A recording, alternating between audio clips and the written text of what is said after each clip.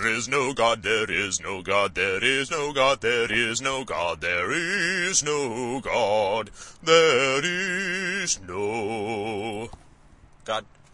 Hope you're doing well. It's Steph. We are going to finish up part 2 of the godless universe and the fresh and tasty hell that will produce for large sections of humanity. I really wish that people in the past had been able to close this gate, nail this fence shut, in the way that people have relatively easily been able to do to the concept such as slavery, such that slavery still exists, of course, in the form of taxation in the draft, but at least it's called by other names. And the core approach to slavery is not accepted as a moral ideal. But this God thing, man, people just cannot nail this one. And I think that it has a lot to do with the fact that, I don't know, maybe prior to this show, there was other stuff. I wasn't particularly aware of it. But I think that there was a great deal of intellectual integrity that was focused upon abstracts in the philosophical realm, but it really wasn't tied together with the problem of the family.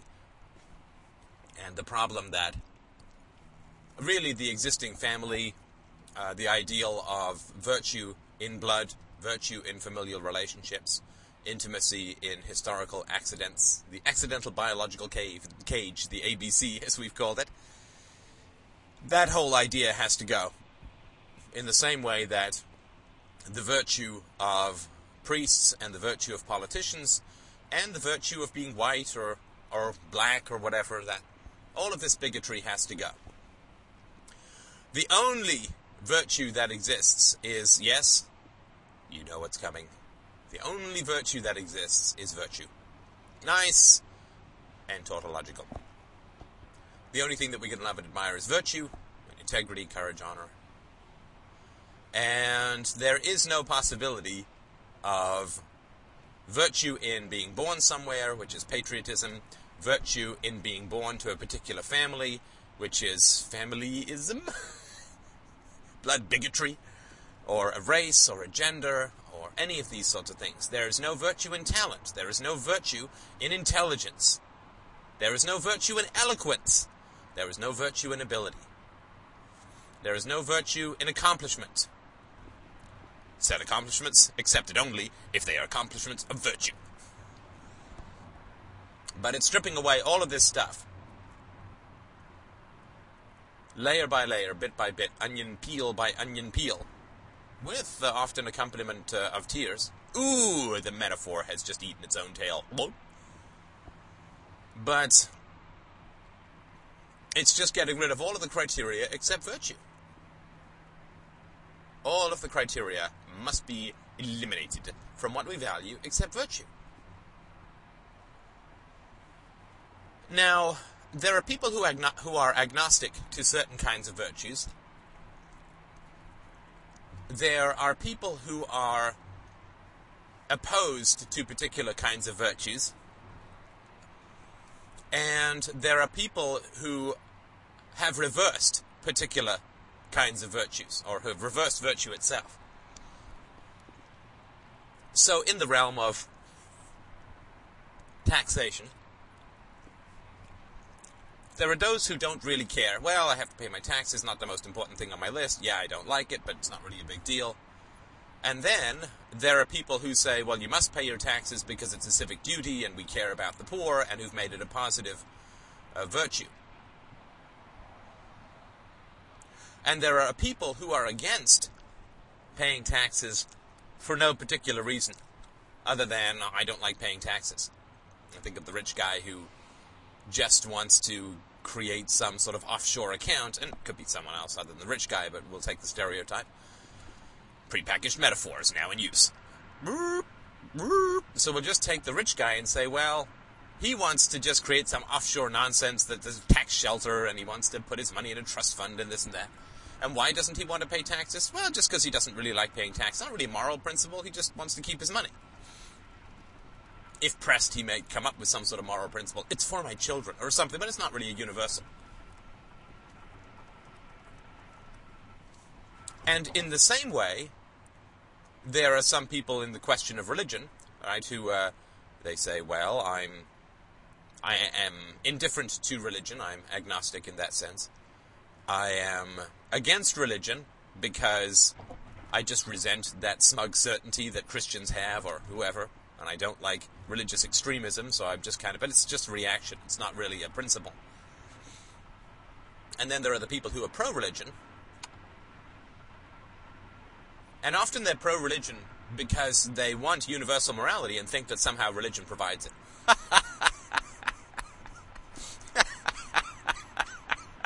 Sorry.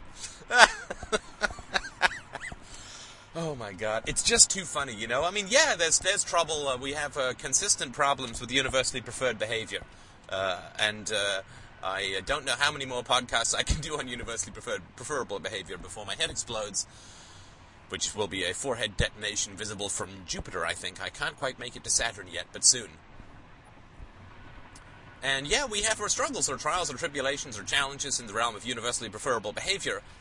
But, by God, if people think that religion does anything to solve it, they're just mad. They're just mad. Well, we have universal morality because there's a God, really. So, what does God say? Well, you should do this. Wait. No, you should do the opposite. Wait, no, this God says that, or the other God says the other, and this priest says this, and my dog says this, and unless I wear the tinfoil helmet to keep the beams from Mars from invading my skull, my inner voices say the other. Boy, the idea that religion provides universal morality is absolutely one of the most deranged notions. I guess it's second only to, well, it's slightly ahead of, I think, that the number two in those is the idea that if you get rid of natural selection, you can say that intelligent design provides an answer as to how we got here.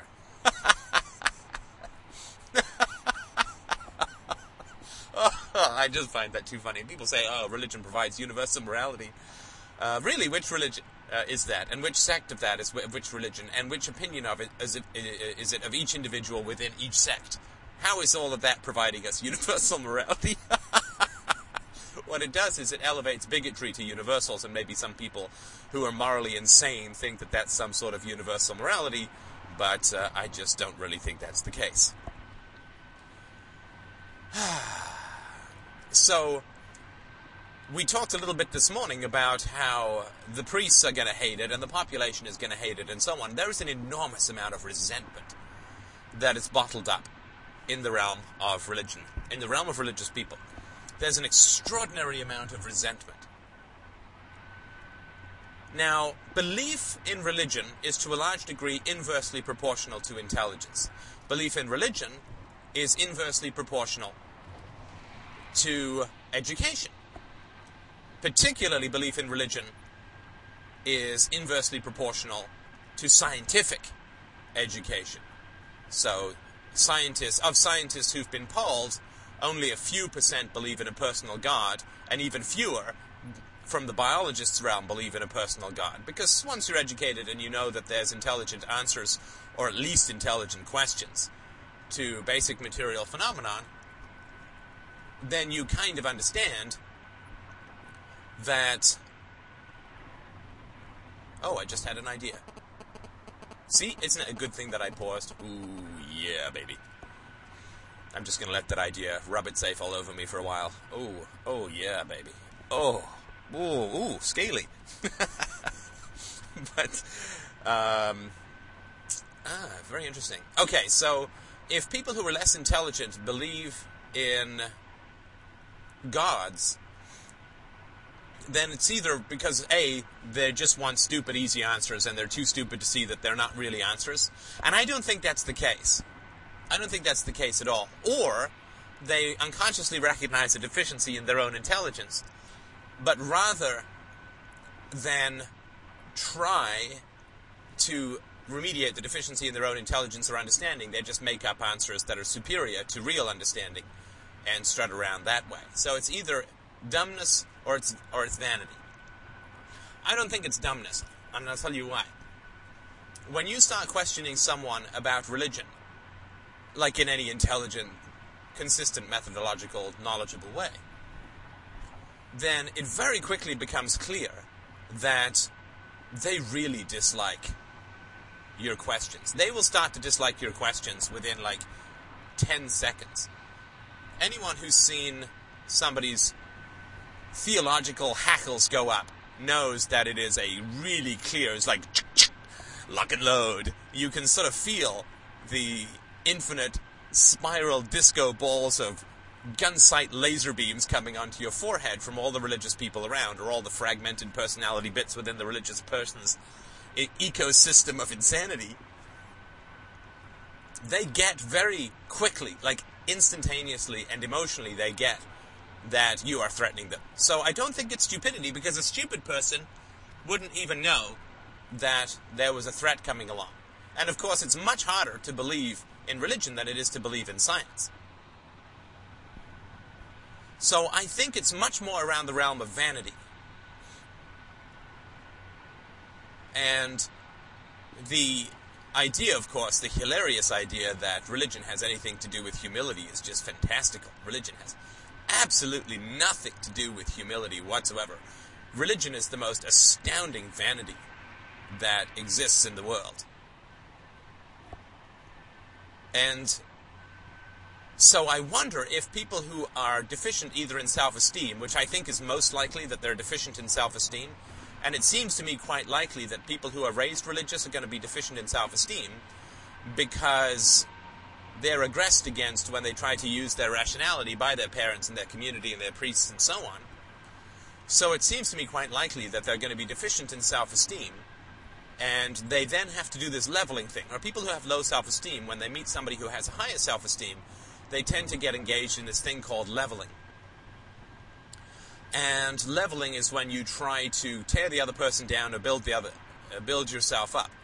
Now, prior to the rise of the scientific method, religious people who are deficient in terms of self-esteem, broken human beings fundamentally, they could tear other people down because they had access to a great deal of political power.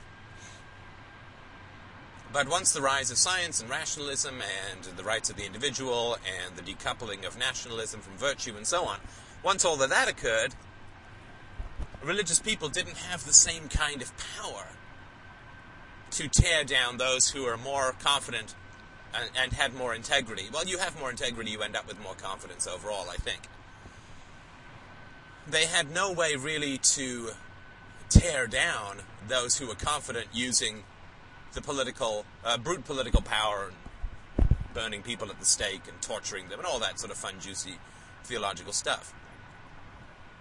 So instead they had to pump themselves up even further by considering themselves more special and more knowledgeable and wiser and deeper and more spiritual and more understanding and kinder and gentler and more humble and so on.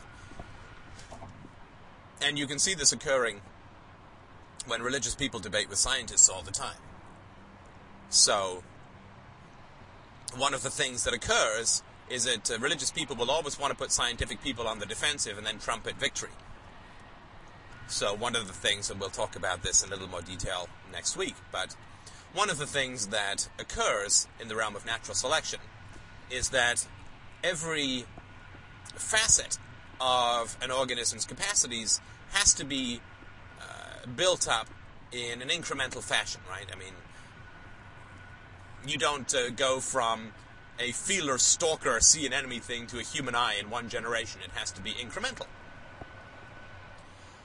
And what Darwin himself said was that if an organism's appendage or some sort of characteristic, an organ, can be shown that it's impossible for it to have been developed incrementally, if each of its components parts would have no utility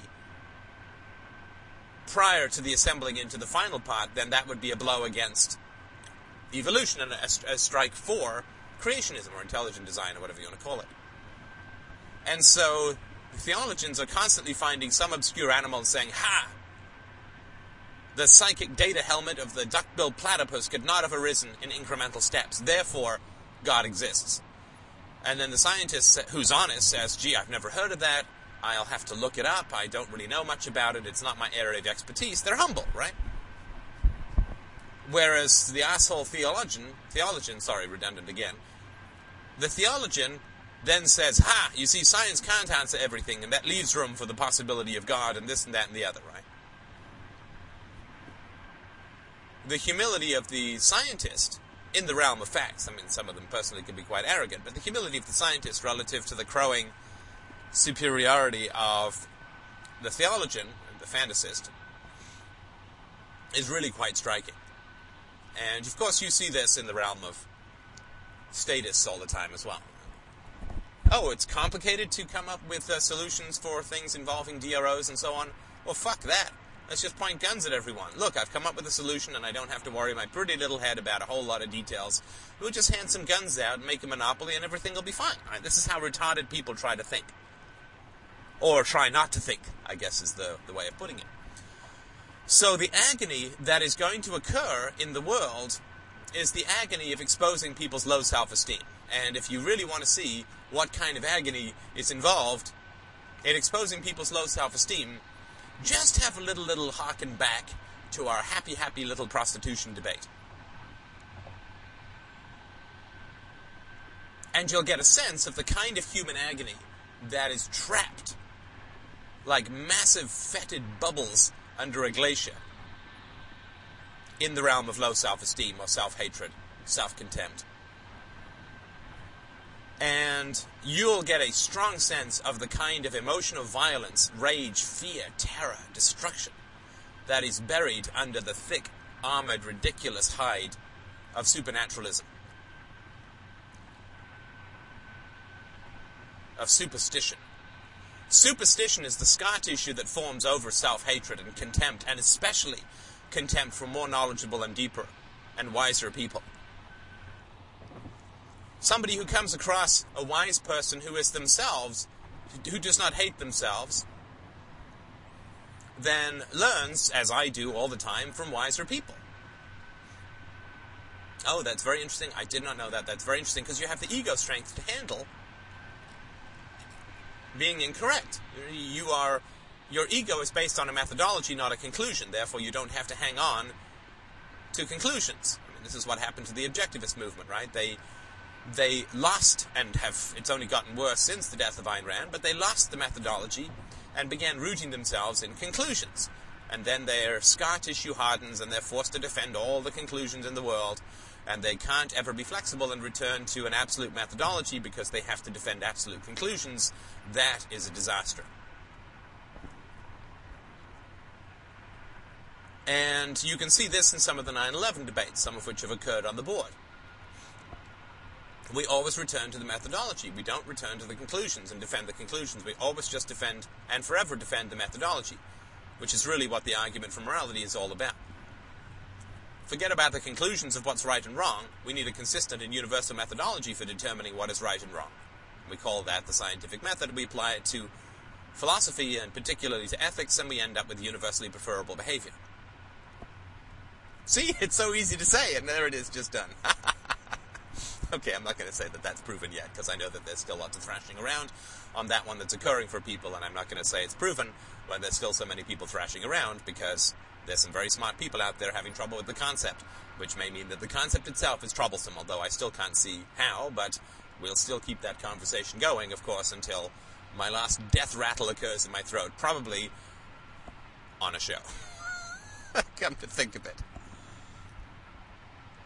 So, the radioactive, bilge filth, rat feces that's down at the bottom of the human soul, when there is self-hatred, and self-hatred doesn't arise out of ignorance, self-hatred arises out of feigning knowledge.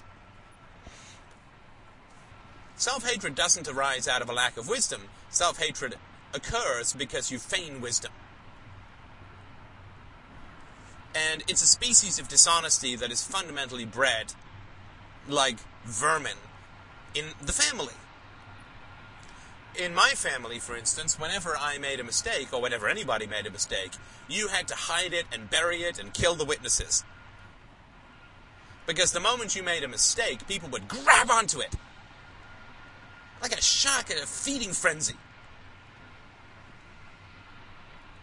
And they would just attack and attack and attack like nuts. And then it would enter into the family annals as a permanent source of endless and bottomless contempt and dismissal and derision and so on.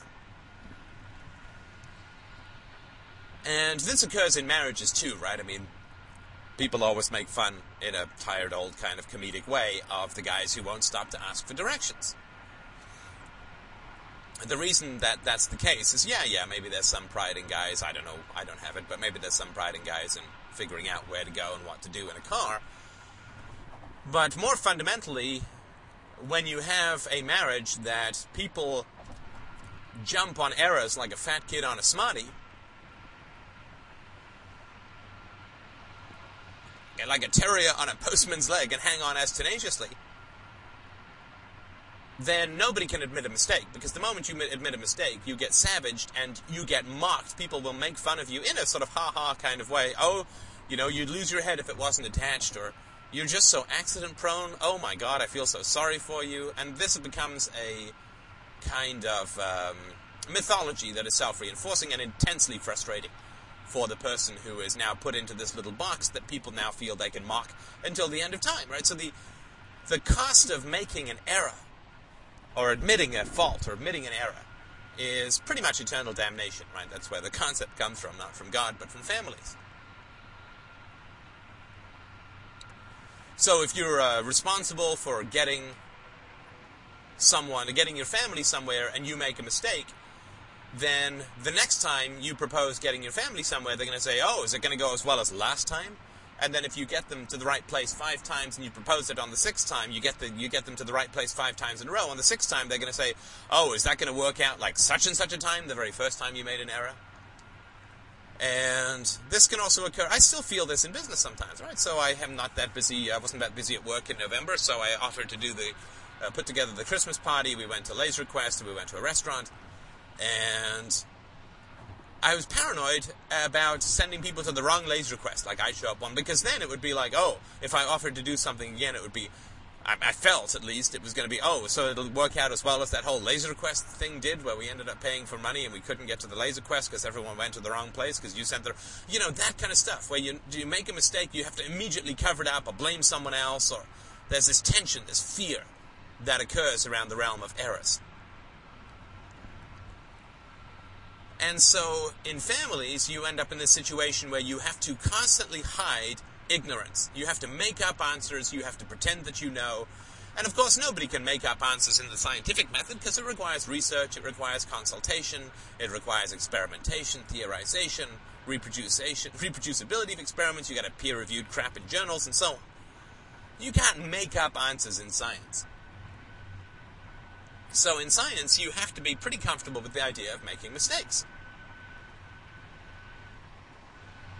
I mean, 99% of everything is a complete failure. Look at all the movies that get released every year. How many of them are really successful? And even if you count the ones in any given year, how many of them are really successful and look back as classics and still rented 10 or 20 years later?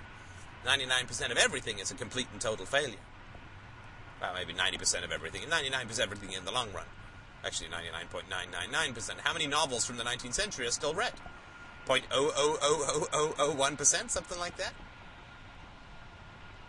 So whatever you do in life, and I'll do a podcast, as one listener has suggested, to do a podcast on failure, which I'd be more than happy to do, and eminently qualified to do, since, failure. Oh, it's my middle name. But when you have a family structure or a social structure where you simply cannot admit error, then you just get used to making up shit. And sticking to it, come hell or high water, right? So then you get this self-fulfilling prophecy as an adult. So when you're a kid and dependent upon your parents or community or priest or whatever, and remember, a lot of people from older generations than ours come from environments where if you didn't know the answer to something, you could get caned, you could get beaten, you could get whatever. I mean, it'd be pretty rough.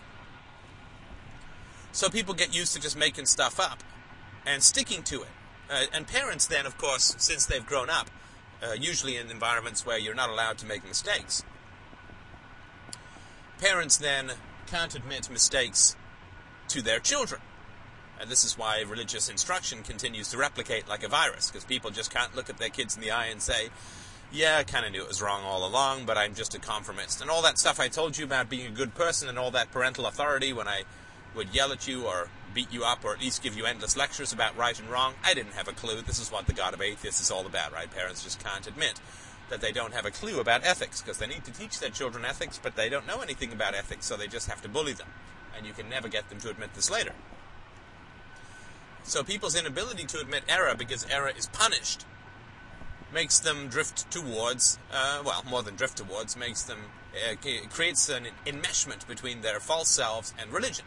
Because religion just provides instant answers. And you can see this kind of eerie fluidity. Actually, I in podcast 300, when I played the priest to Christina's skeptic, people wrote and said, gee, that's eerie, It's like, what, I haven't debated with a lot of religious people?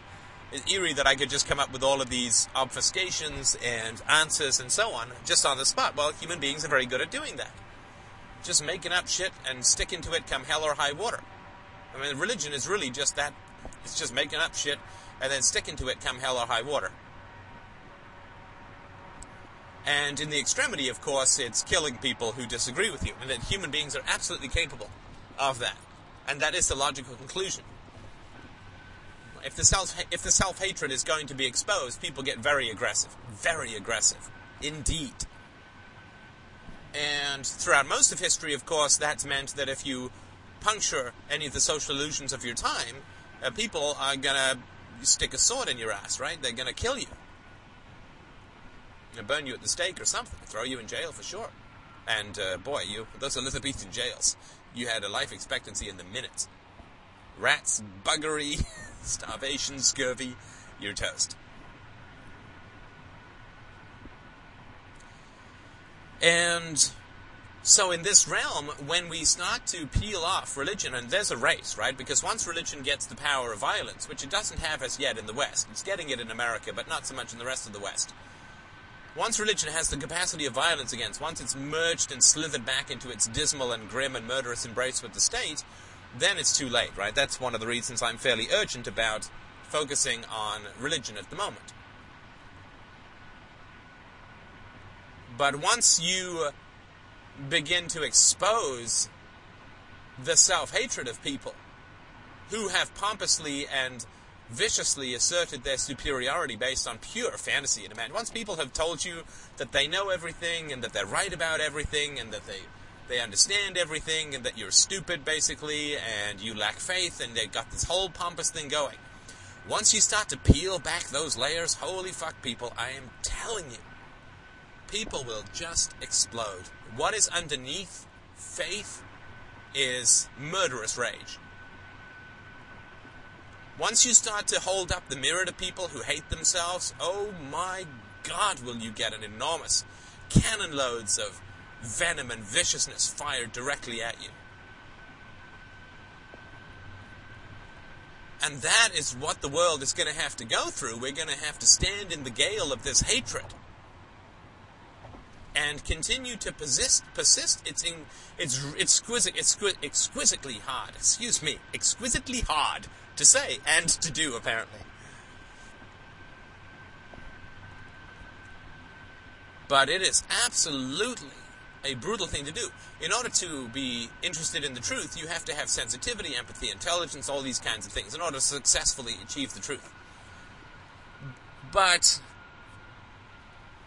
it's those very traits that make it so damn hard to basically press the knife home into the false self. I mean, it takes a certain... this is an exaggeration, but I'm not going to gainsay the metaphor that's popped into my head. It takes a certain kind of murderous intent to kill an illusion. To really drive the knife home into illusion, it's like that slow-motion murder in Saving Private Ryan. To really drive the knife home in an illusion, and know for a fact that you are going to be destroying people's psyche. Knowing for a fact that you are going to be destroying people's psyche. Look, if you are addicted to illusion long enough, you don't have a true self to return to anymore. You just don't have a true self to return to anymore. People will absolutely go down with the ship, in this case. The captain will go down with the ship of illusion. And you have to, I don't mean suicide or anything like that. I just mean that psychologically people will be destroyed. Psychologically, people will be destroyed.